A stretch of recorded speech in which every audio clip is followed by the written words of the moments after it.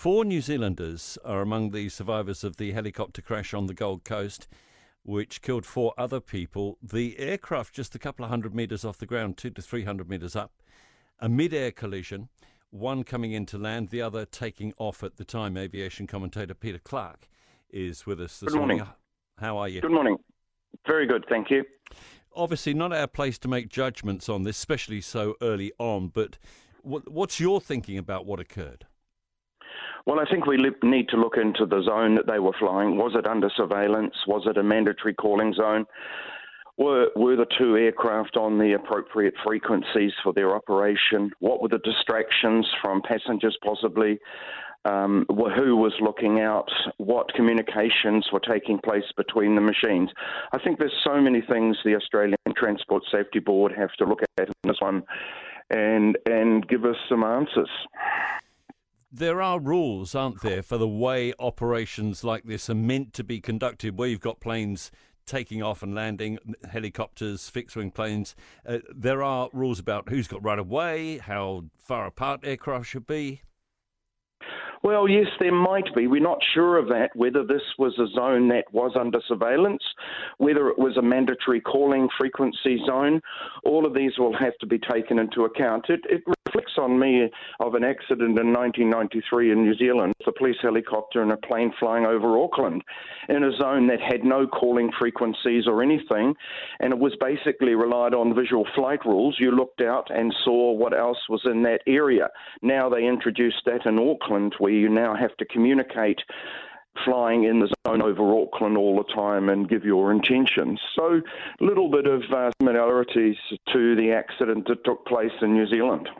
From what we've been able to see, the conditions looked okay, the weather and what have you, good visibility. The pilots would know the area. Is that a hazard in itself, that things look easy?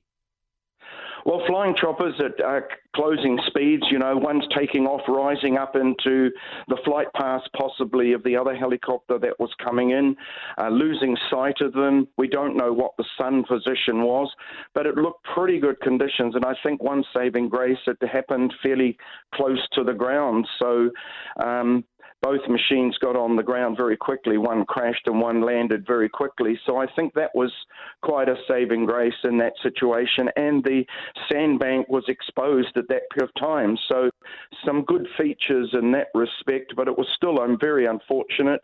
Something has happened which has distracted the pilots, and we don't know what that is. And I think it's very hard to speculate because those machines, I'm led to believe, may not have voice recorders, the new machines. So a lot of work will have to go into this by the investigators to take all aspects of this into account and why it took place.